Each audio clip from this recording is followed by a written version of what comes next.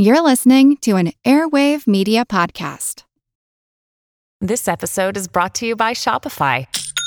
Forget the frustration of picking commerce platforms when you switch your business to Shopify, the global commerce platform that supercharges your selling wherever you sell. With Shopify, you'll harness the same intuitive features, trusted apps, and powerful analytics used by the world's leading brands. Sign up today for your $1 per month trial period at shopify.com/tech, all lowercase. That's shopify.com/tech.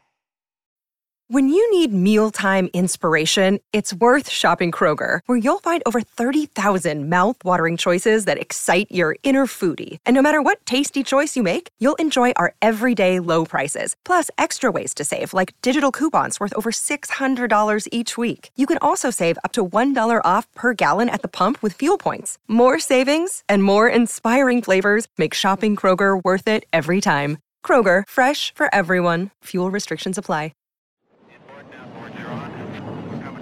In the 1970s television show, $6 Million Man, I've got a blowout. Astronaut Steve Austin crashes. A man barely alive. but no matter, they had bionics. We have the technology. Skip ahead to 1998, and Kevin Warwick, A real person, had a computer chip implanted in his body. making him, they say, the first human machine, cyborg. Bionic man. Well, at the time, no one had actually tried it.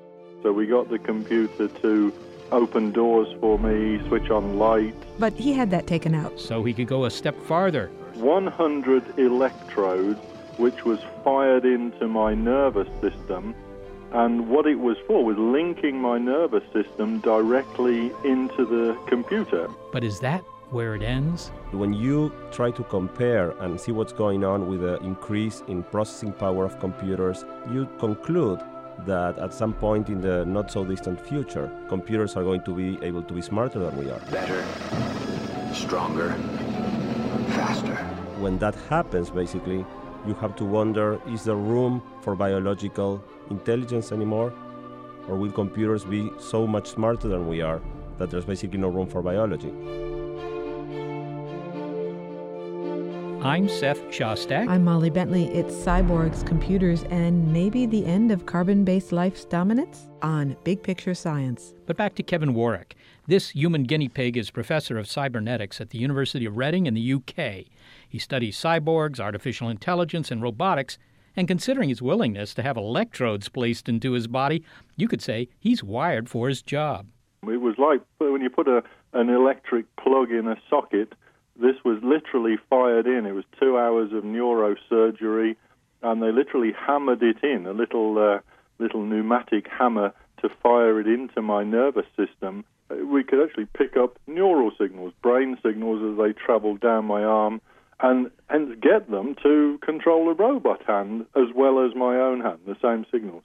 Okay, well, I assume that the reason you put it there is because, indeed, you wanted to investigate whether you could, as it were, interface your thoughts about what you're going to do with your hand to some sort of external device and cause some, mechanical arm across the room to grab onto something. Yeah, well, that was part of it. So for somebody who is paralyzed, who they still have the signals in their brain, but the signals don't get to their hand because of a break in the nervous system, could they use this technology to control a hand or a leg or whatever the problem is? So that was part of what we were doing, but also trying to get the brain signals, the neural signals, literally into the internet and use the distance that a network provides. So the hand or the arm, for example, doesn't have to be attached to the body. It can, in fact, be on a whole different continent, if you like. So did it work? Could you, play chess at a distance with your arms folded in front of you and have some mechanical hand move the chess pieces around a board, thousands of miles? It worked exceptionally well. I went to Columbia University, New York, and there we put my hand in real time onto the internet, and I controlled the robot hand back in England across the internet, not only to move it, but I could also feel how much force the hand was applying on a different continent, in the Europe from the US. So it was very successful. You've built robots using brain cells from rats, maybe even from people, I don't know. Instead of using digital circuitry, you're using actual brain cells. But How do you get those things to work? I can imagine having a bunch of brain cells in a petri dish, but that doesn't mean they're doing anything very useful. Yeah, well, it's tremendously exciting. Yeah, initially, rat neurons. This is taken from rat embryos. We take the brain cells, the neurons, separate them using enzymes. So the enzymes literally make each of the brain cells a separate entity. We put them in, as you described it, a little petri dish type thing, but it has electrodes on it. So electronic connections. The brain cells, literally within 20 minutes or so, send out little tentacles to try and connect up with each other.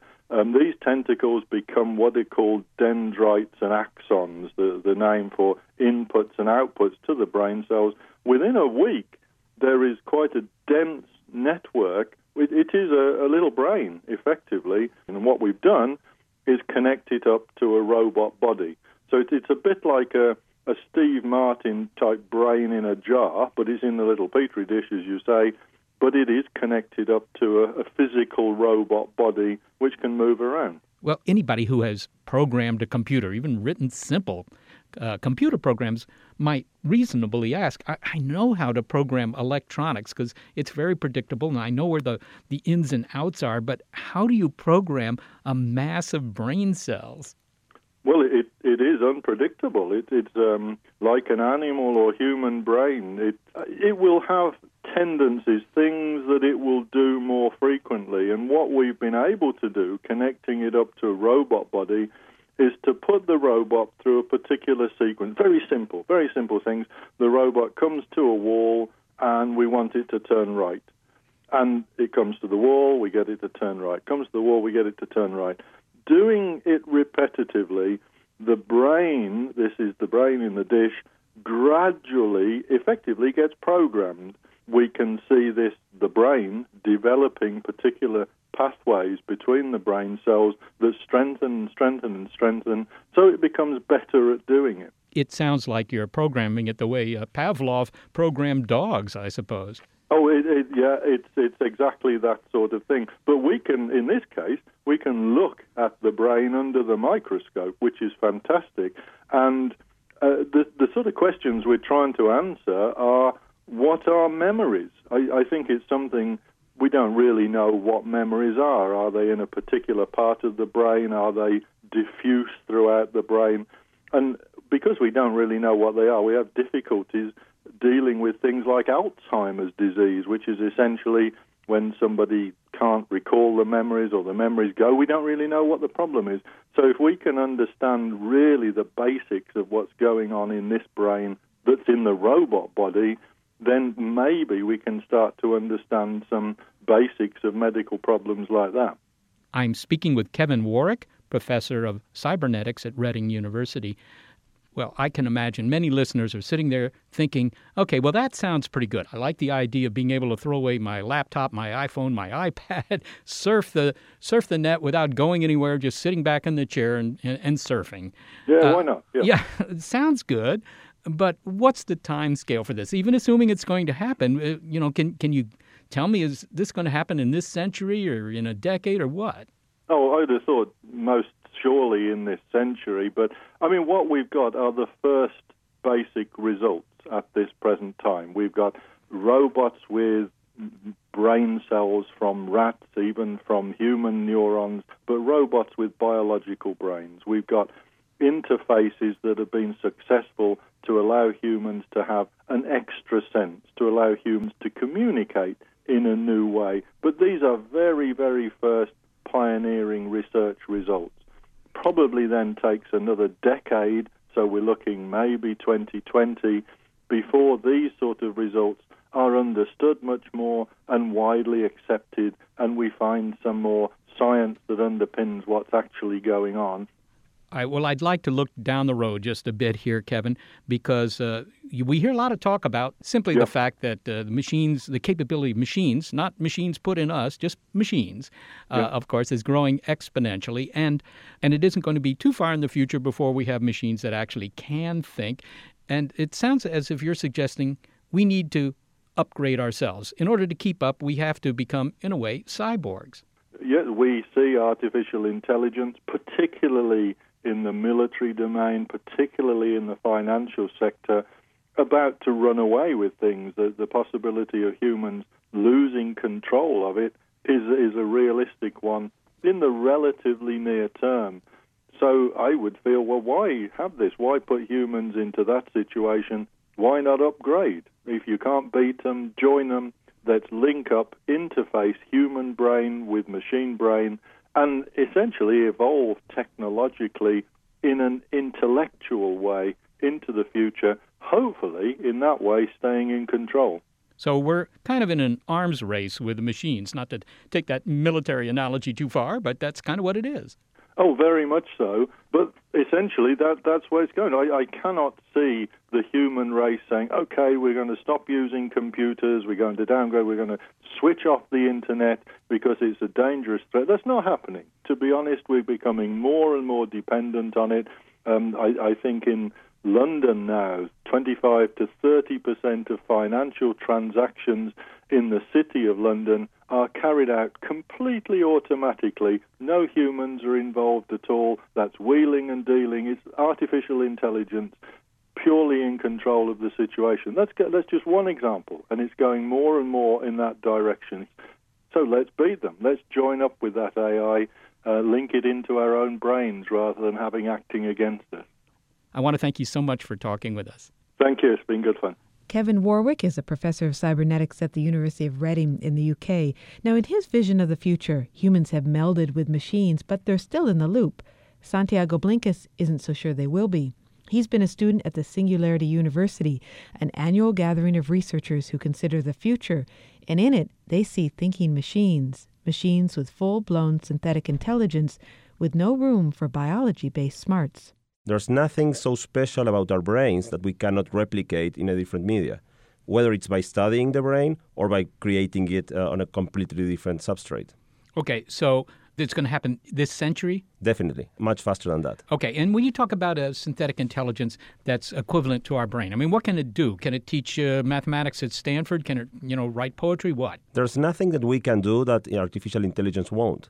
And in fact, it may be able to do a lot of things that we cannot even imagine. Well, all right. So the next question I'd ask is, and this is the one that everyone really wants to know, can I pull the plug? Well, that's the biggest question of them all. I mean, one of the ways to survive may be to become non-biological ourselves. And the key question there is, can we have consciousness continuity? Because if we are going to download ourselves to a non-biological being, we want to really be sure it's us and not just some copy of us. You mean that the machines might let you upload your life experience into a machine, and then, having done that, just it erases it and goes on and does something else? Well, not only upload your experiences, but be you. And that's the key thing. We want to be us in machines. Okay. We talked with Kevin Warwick, who's a professor of cybernetics in the UK, and he's a great advocate of upgrading ourselves. In other words, not to continue to be happy with a brain that, 4 billion years of evolution has given us, but start augmenting our brain with, circuitry that's implanted in our bodies. Can't this keep up with the artificial intelligence? Can't it keep up with the robots? Well, there is not a conclusive response to that, but my guess is it won't. There's a lot of work being done in how to upgrade ourselves. But if you look at the speed of computers, right now they're much faster than we are. They're just simply not enough interconnected. But when they get to the point where they can be not only faster, but smarter, biology with our chemical information processing is not going to be able to keep up. So this is just a stopgap measure. Maybe it buys us one more generation of humans running the world? Well, that's about it. I think a generation or two is just about it. That's it. Okay. So what happens? The machines finally trump everything we've got to offer. Do they kill us? Well, that's a big question, and there's a big discussion on whether they're going to be nice to us or not. But if we look at what we do with beings that we consider of lesser intelligence, I think we may have a hint. There's a great question that says, if a much smarter than us alien were to come to Earth, would you grant this alien with the kind of rights that we take over lesser intelligent beings right now? And I think you probably wouldn't. Yeah, well, give me an example of what you really mean. Well, most humans kill insects without any kind of remorse. They are alive. They're just not as smart as we are. I mean, we will kill a cockroach just because it's annoying. And if you have a being that is orders of magnitude smarter than we are, why wouldn't that being kill us without remorse? Santiago, I mean, this is obviously a very intriguing scenario because you're picturing a future which is not very far off. I mean, maybe within the lifetime of people living today, in which we've invented our replacements and our successors may not be so interested in us anymore, even if they don't kill us. Doesn't this scare you? Absolutely. It definitely scares me. But there's no stopping it. Is that the point? Well, I mean, there's no way that we can go against that. And our human curiosity is so big that we're not going to stop ourselves from trying to come up with something smarter than we are. And that's how evolution works. I mean, we're speeding up evolution a lot by the way we're doing things now and trickling with biology and electronics. But this is the way evolution works. I mean, Neanderthals had to go away for us to rule the world. Okay, well, finally, you, of course, spent some time thinking about, well, there might be some benefit to soft, squishy brains as opposed to machine-like brains, so that maybe somewhere in the universe, if not here, biological intelligence will rule. Did you come up with any advantages of soft, squishy brains? Not really. I'm not a biologist myself, and I've been asking biologists. I mean, what do you think is the niche for biology in the long term? What is it that biology can do better than anything else? And I couldn't come with anything. Nothing. Well, Santiago Belinkas, I want to thank you for a very upbeat interview. Thank you. It's a pleasure to talk to you. Santiago Belinkas is a high-tech entrepreneur, and he was a student at the Singularity University.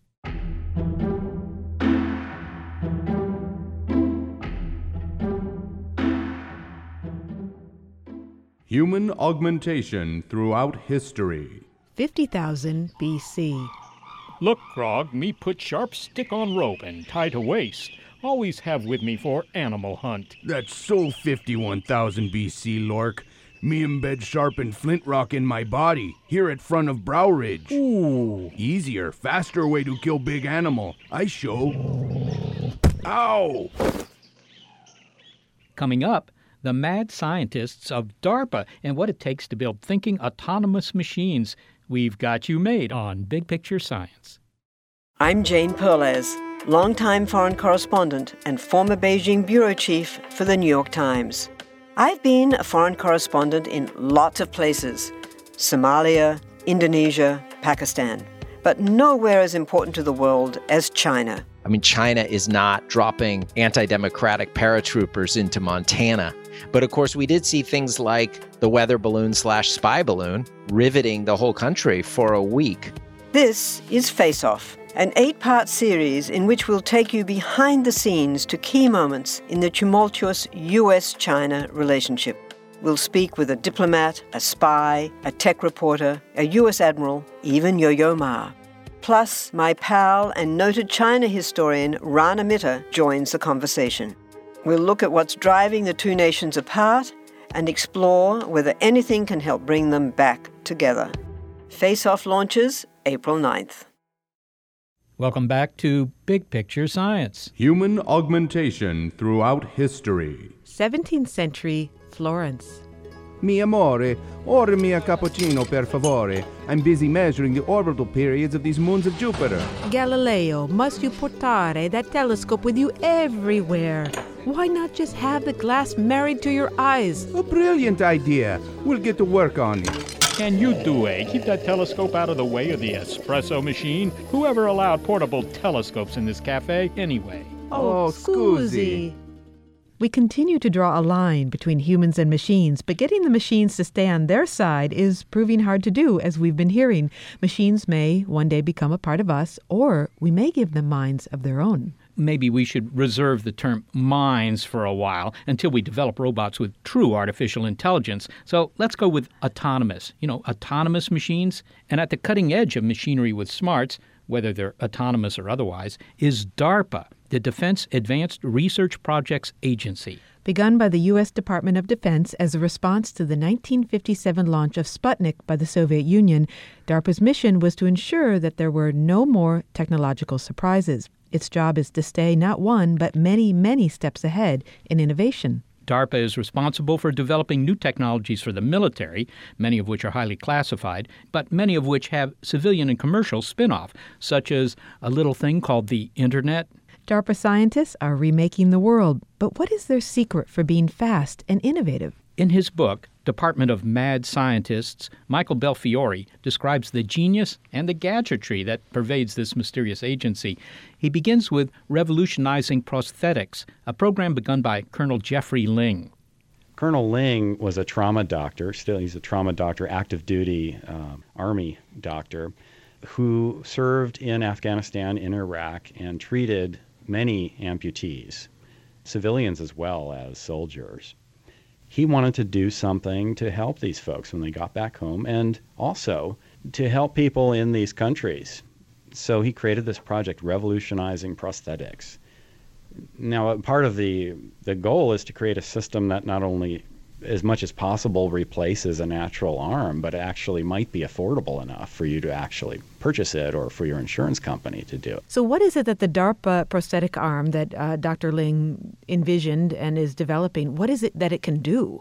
The vision for Colonel Ling's prosthetic arm is an arm that looks, wears, feels, senses, and is controlled like a native human arm, as they call it. So you might not even notice that someone was wearing it if you bumped into them in the supermarket. It would look that natural? That was the goal. And in fact, you could resume all of your normal activities. If you played the piano beforehand, you might be able to play it again. You might be able to tie your shoe again. But these are artificial limbs that can read human body signals. So it's actually wired into the individual nerves? Researchers at the University of Pennsylvania figured out how to wire up monkey brains as part of this research. So you can actually go and watch video online. It's quite spooky of these monkeys with their arms strapped down, actually feeding themselves with robotic arms by thinking about moving their natural arms. And that involves electrodes implanted in the brain. So moving on to human use, it's not hard to think about a case where you might not have one of those natural arms. And in the robot, instead of just being sort of free-floating out there, somewhere is actually attached to your body.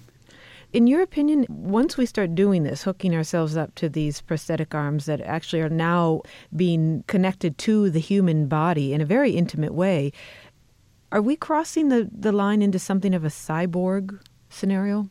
I suppose if you mean sort of a marriage between human and machine, sure. I think that is ultimately where we're heading. Whether we're going to get there in the next 10 or even 20 years is anybody's guess. Because one of the things that's happening with these new prosthetics is it's not just that it's going to replace what DARPA is doing, won't just replace the human arm, it actually will be superior to that. It may have strength that the natural arm didn't have. So I'm wondering if we're also trying to improve on the human body. Now, as far as I was told, and every researcher I spoke to about this project was very careful to tell me, we're not trying to improve on human abilities. We're just trying to give someone back a semblance of their natural ability. But my own imagination goes there fairly quickly. And in fact, I was talking to one researcher, an engineer on this project, who had lost his right arm in Iraq. He was sitting at a computer, and I mentioned that the arm they were working on lacked the side-to-side motion in the hand and the wrist that would allow him to easily use a mouse. And he said, why do I need to use a mouse? Why not just plug my arm right into a computer and directly use the cursor without the intermediary? So there's clearly a suggestion there that we might be able to at least tweak our natural abilities a little bit. It sounds like we're redefining, we may need a redefinition of what makes us human. Well, you know that DARPA is associated with all this secret activity. I mean, this is what, it is an arm of the Pentagon, and indeed much of it is secret. And in fact, that is the area that the officials would not talk to you about. They would talk to you about only particular projects that were in the public domain. Is that right? Is that what you got access to write this book? That's right. About half of what DARPA does, I was told, is classified. So that would be off limits to me writing a book about DARPA. But the feeling that I got from your book is that while DARPA is part of the military, that's not all they are, and that the public benefits from some of this research. The public benefits tremendously from much of this research. In fact, I've heard statistics that anywhere from a third to even maybe half of all of the advances in information processing and artificial intelligence and related fields actually came out of DARPA funding, which is a pretty astounding statistic. The Internet's a great example of that. And along with that, around that same time in the mid to late 60s, ARPA, as it was then called, it was still the same organization without the D for defense, worked on interactive computing projects that resulted in things we take for granted today in personal computers. The mouse came out of that, computer mouse. The whole idea of interactive displays where you type something on a keyboard and it shows up immediately on a screen seems obvious to us today. But back then, people were feeding punch cards into mainframe computers with no displays. So the question is, why is it that DARPA can do these things? Why can they do it so quickly? DARPA doesn't have its own labs, and that's partly why they're able to be so nimble. People at DARPA come up with ideas for doing something, and then they go out and find the best lab that's out there that might be capable of pulling that off and go fund either work that's already in progress or work that might be related to what those folks are doing, like MIT or somewhere else. So that's one key for success, and I think you can... Can you give me an example of how DARPA uses this innovative approach to build something new? A great example of that is the series of autonomous vehicle races that DARPA sponsored. The DARPA Grand Challenge. Yeah, it started out as the Grand Challenge, ended up, there's 3 races, two of them called Grand Challenge, and the final one was called the Urban Challenge, because the first 2 were just about driving autonomously across a big desert. Then DARPA said, well, let's get really crazy. Let's have these vehicles drive in city streets, have them follow traffic laws, signaling turns, staying within I mean, it sounds outrageous, staying within speed limits, making left turns into oncoming traffic, all these things that we sort of think that only humans can do. Let's have robots do this. So the challenge went out. We had something like 22 teams or 26 teams all going in to this challenge, and they've got all kinds of major talent working on this project. How do we take a production vehicle, stuff it full of computers and sensors, and have it drive autonomously? And it was a tremendous success. So when you said these cars can drive themselves, I'm not sitting back at home driving this car with a computer. I mean, these cars are really doing it all on their own. There are no humans involved. Absolutely. It's quite spooky. And being there myself, it was amazing, too, how quickly I became used to this. At first, it was a little weird and spooky. Like I said, if you look through the windshield, there's no one sitting there, but the steering wheel is moving by itself. There's no one controlling it. And they seem to have their own personalities in some way. They somehow became imbued with the personalities of their creators. Now, this is a great example of sort of the two-edged sword of any technology. On the one hand, it can be frightening or spooky. On the other hand, though, think of the tremendous benefits of a driverless car. Yeah, a driverless car would allow someone with certain disabilities to drive when they wouldn't be able to. A blind person, for example, or someone who's got a medical problem that prevents them from driving. Paraplegics, people like this can simply wheel themselves into their car and just tell the car where they want to go, and the car will know where that location is. Now, one of the things that you say in your book is that these groups have an aversion to failure, which is really interesting, and that managers have limited terms. So they come in and the clock starts ticking right away, and they realize, I'm only going to be here for a couple years. I better get going. How do those things work together to produce these incredible technological results? Well, there's an aversion to failure, but there's also the understanding that failure is possible. And that's why this is a DARPA hard project. Now, the people running those programs happen to think they can pull it off. But by any measure, many of these things are outrageously ambitious. A mechanical arm that would act just like a human arm. I mean, that's pretty outrageous.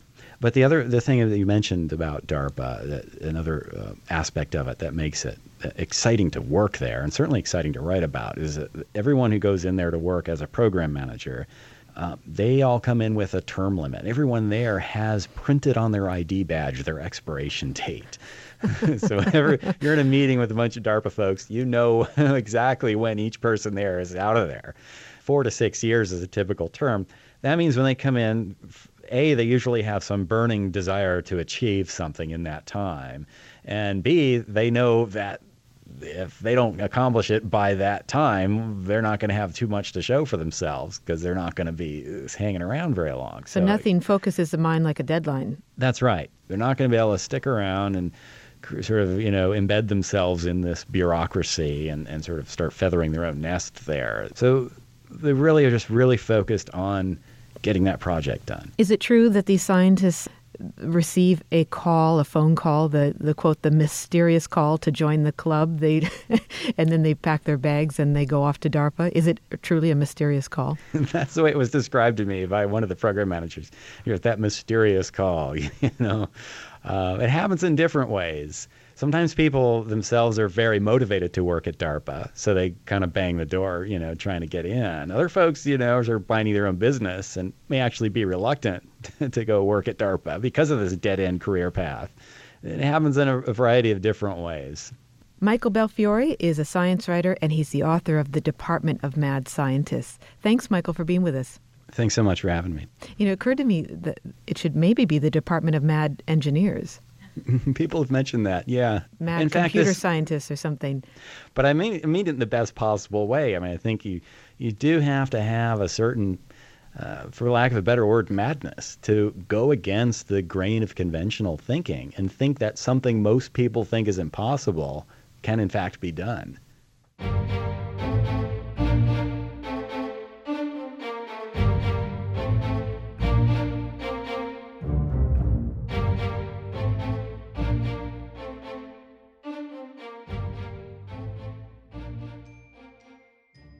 Human augmentation throughout history. The future. Well, Doc, just implant 2 chips today? You can do them yourself now at the booths in the mall. Yeah, but I'm old-fashioned. Okay. Right. This one for controlling empathetic response to others goes into the amygdala. Well, that will make life simpler.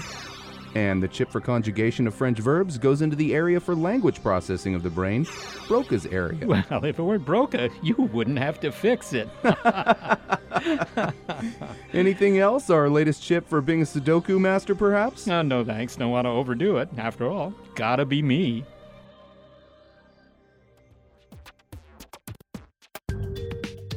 Coming up, we travel to space with writer Mary Roach, but not before engineering some schemes to deal with nature's calls, because it's a long flight.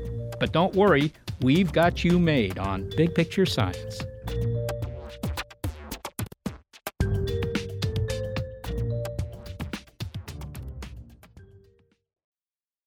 From the latest in artificial intelligence to new apps and business upgrades, the tech industry is always changing and growing. So keep up with the Daily Crunch podcast from TechCrunch. With new episodes released nearly every day, the Daily Crunch gives you a brief overview of the biggest tech headlines, and it's all delivered in around 5 minutes or less, so you can easily hear about the latest updates while trying some of those updates for yourself. Listen to the Daily Crunch now, wherever you get your podcasts. That's the Daily Crunch, wherever you get your podcasts.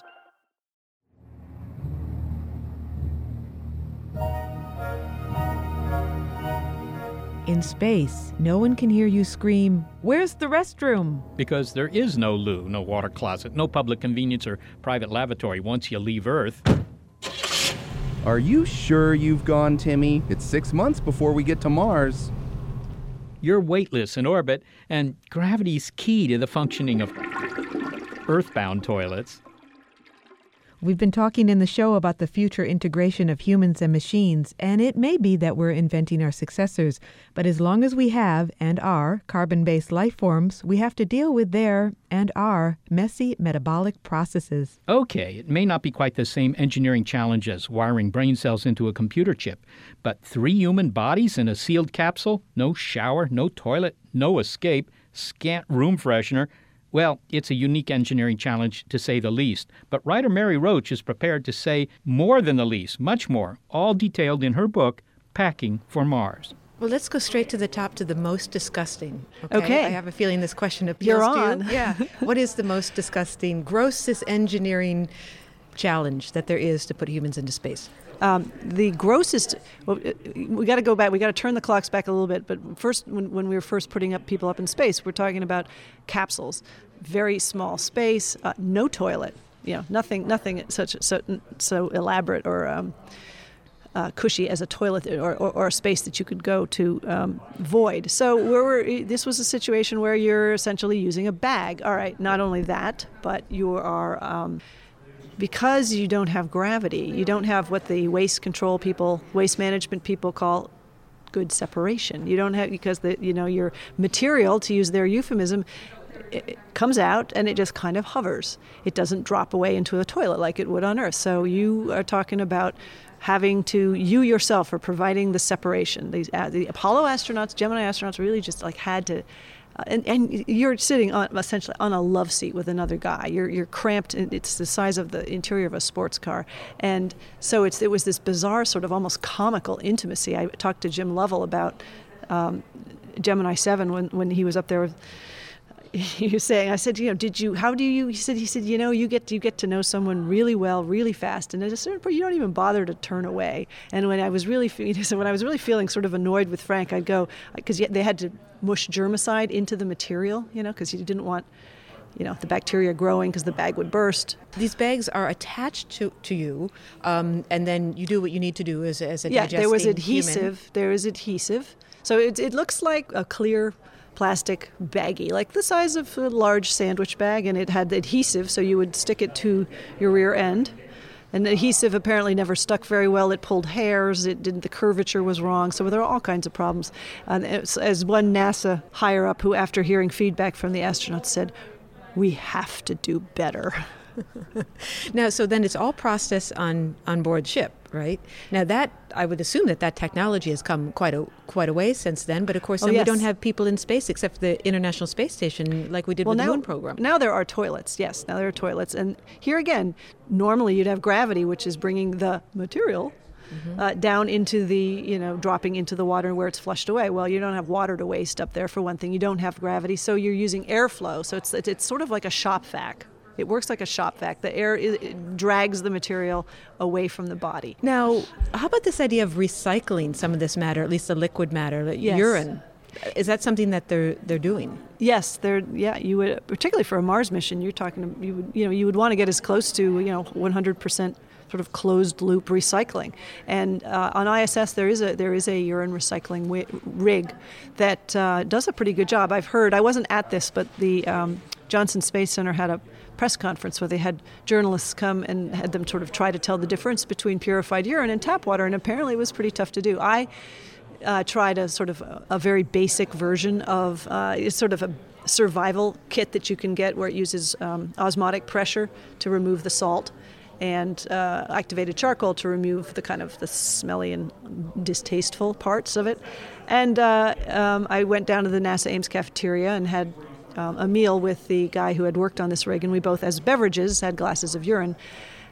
And it's really a psychological challenge more than anything. The technology is there to be doing, as they say, toilet to tap right now. And most people just have a sort of psychological objection. But astronauts, they're just sort of can-do. People are like, drink my sweat and urine. No big deal. Drink his sweat and urine, I can do it. Because what they're doing is such a incredible physical challenge. Yeah, it's kind of worth it for the prize at the bottom of the box. Now, one of the concerns in any closed environment for anyone who's been in, let's say, an elevator or anything, is smell. Because you have airplane is a good example. You have this air that's being circulated along with all the odors. Yes. That are being circulated. Is that a problem? Is that ever commented on by astronauts? Oh, absolutely, yeah. There was a whole mission, Gemini 7. That was the first time we'd been in space for 2 weeks. It was a longer mission than we'd ever attempted, and it was getting ready for a moonshot. It was getting ready for Apollo, and one of the things that they were looking at in Gemini 7 was what happens to people if they don't bathe while wearing a spacesuit for 2 weeks in a space so small you can't even stretch your legs out. And before they even got to Gemini, there was a space cabin simulator at Wright-Patterson Air Force Base, and they brought students in and they put them in all these different situations to turn the heat up to 92 degrees. Their underwear literally decomposed because what happens, your clothing is very good at absorbing oils and crud. So your skin, the level of oiliness stays fairly constant for a while until your long johns, your underwear, are completely saturated, and then it starts to build up on the skin. So they were studying all of this because they were going to.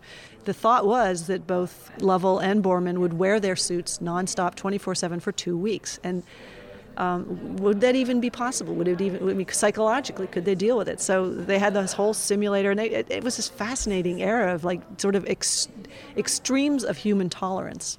And yes, it does. To answer your question, you do get very. It does stink, yes. There are smells that are produced. And now I understand you've combed through so many transcripts, the actual transcripts between mission control and the astronauts. This comes up. This isn't what's aired when we do the retrospectives. No, it's not. Apollo. No, you this don't. You don't have the moment where the flight surgeon comes on and says to Commander Borman, "Frank, are you having any dandruff problems up there?" And Frank Borman was.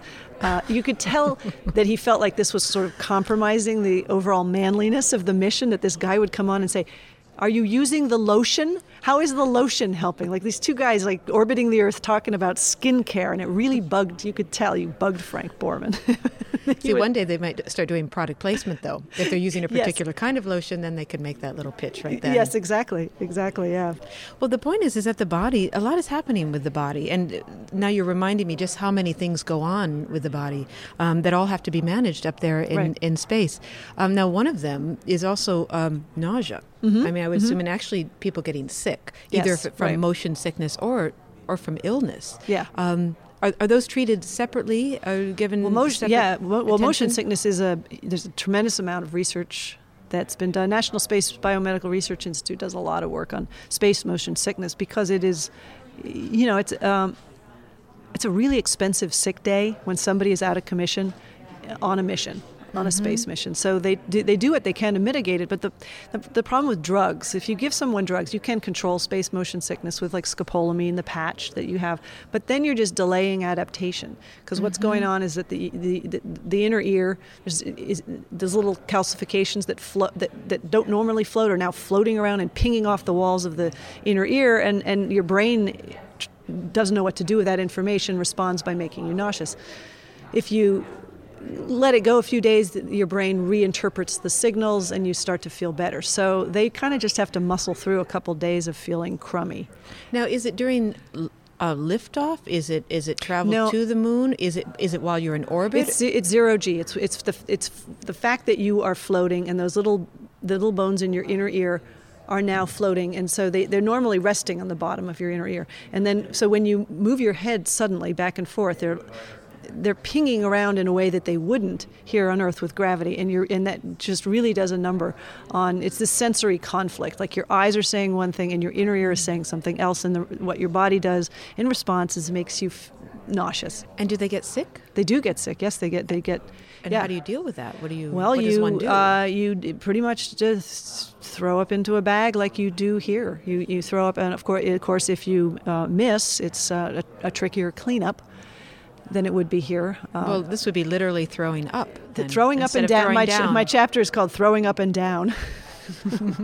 Something else that occurs to me that you would have to deal with on very long trips, and it doesn't have to do with body fluids and so forth, but is the mental health. Mm-hmm. I don't know. Is the mental health of the astronauts, because you're with these people for really, really long. It's like the mother of all elevator rides, right? Exactly. You have to like these people. Yes. And what happens if you don't, or they get on your nerves and you're starting to want to take, I don't know, it out on each other?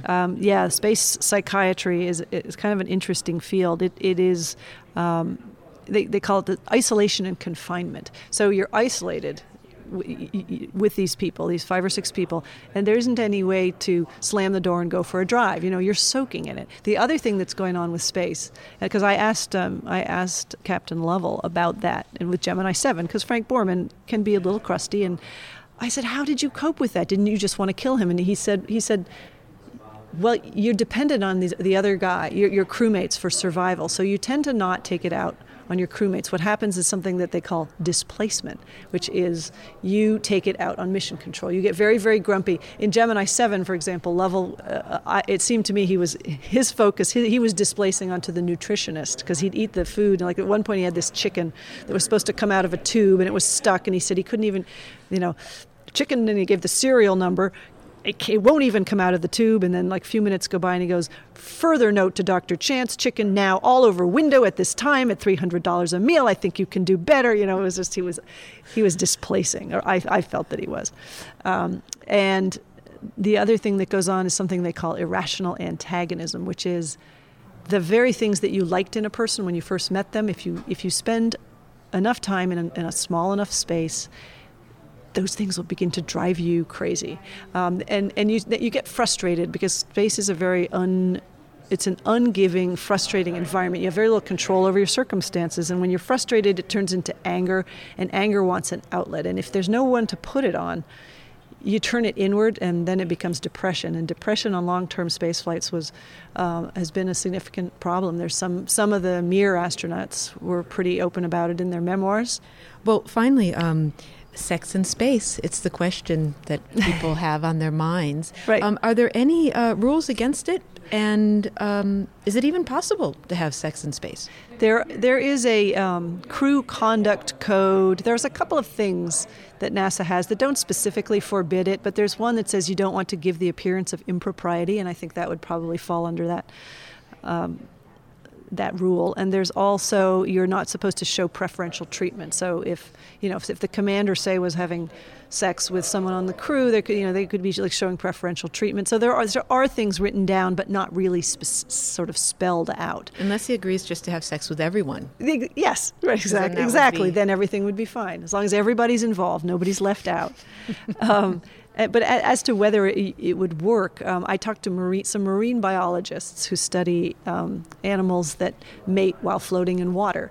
And the short answer here is that gravity is your friend when it comes to intercourse. You want something to push against. And you see there are, earless seals tend to go down to the bottom to have something to push against, because otherwise you kind of bounce apart. But that's not the only way to have sex. And as one astronaut put it, one of the few who was sort of, the retired astronauts will talk to you about this. He said that's not a big deal. And he said you would do what two young people do just starting out. You use your imagination, trial and error, and if all else fails, a roll of duct tape.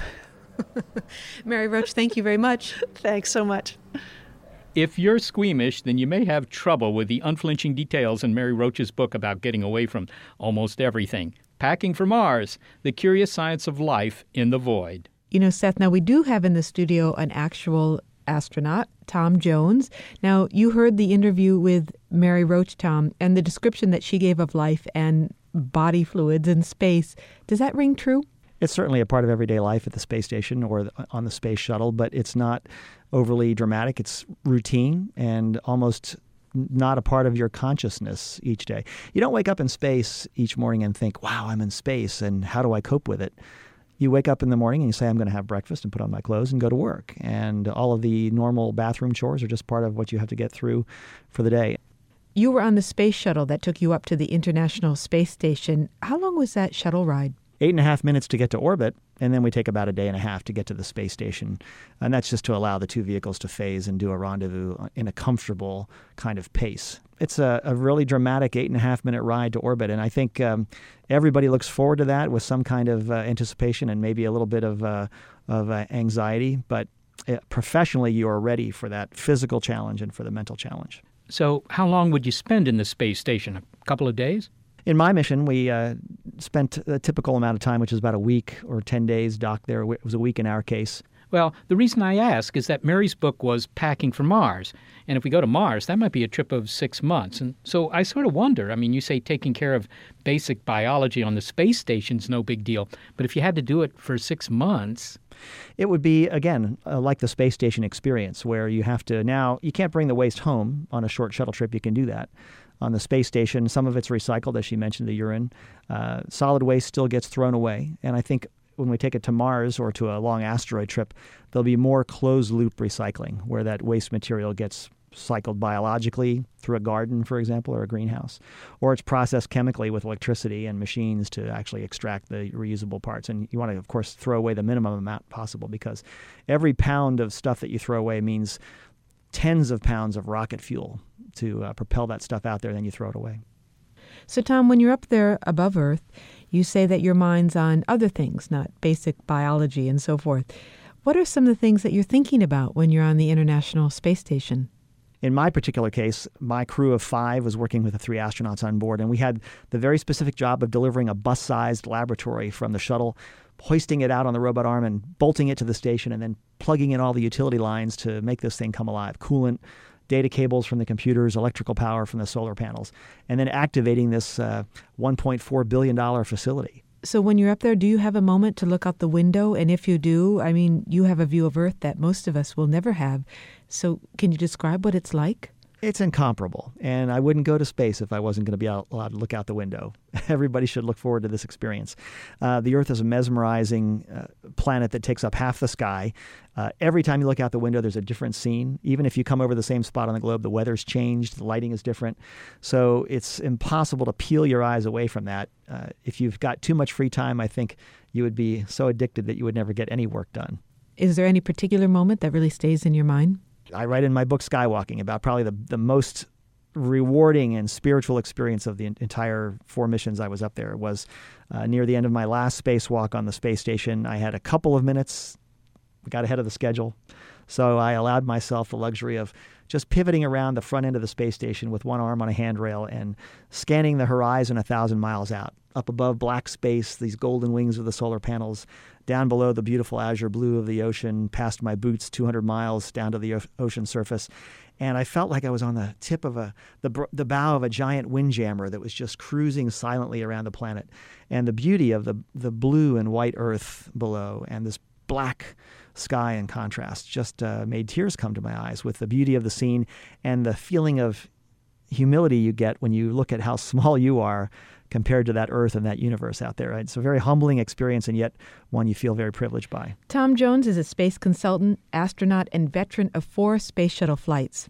Well, Seth, maybe there is something to being and remaining human after all. Well, it's true, Molly. I don't know that the machines would appreciate the aesthetics of that view from space. And that's it for our show. Thanks to the almost entirely human Gary Niederhoff, Barbara Vance, and Jay Weiler for their help with the program. And to the NASA Astrobiology Institute and the SETI Institute, where looking for life elsewhere in the universe means considering the possibility that it won't be carbon-based. I've spotted it. It's Jupiter's moon, Bellissima. Galileo, per favore, take that thing outside.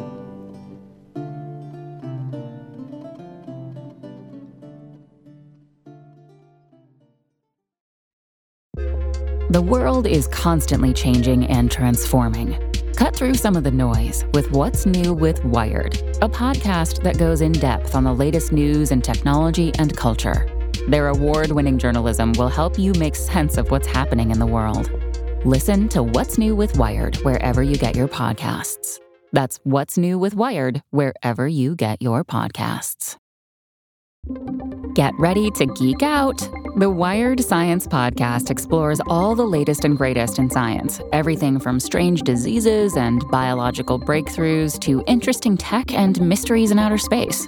Listen to Wired Science today wherever you get your podcasts. That's Wired Science wherever you get your podcasts.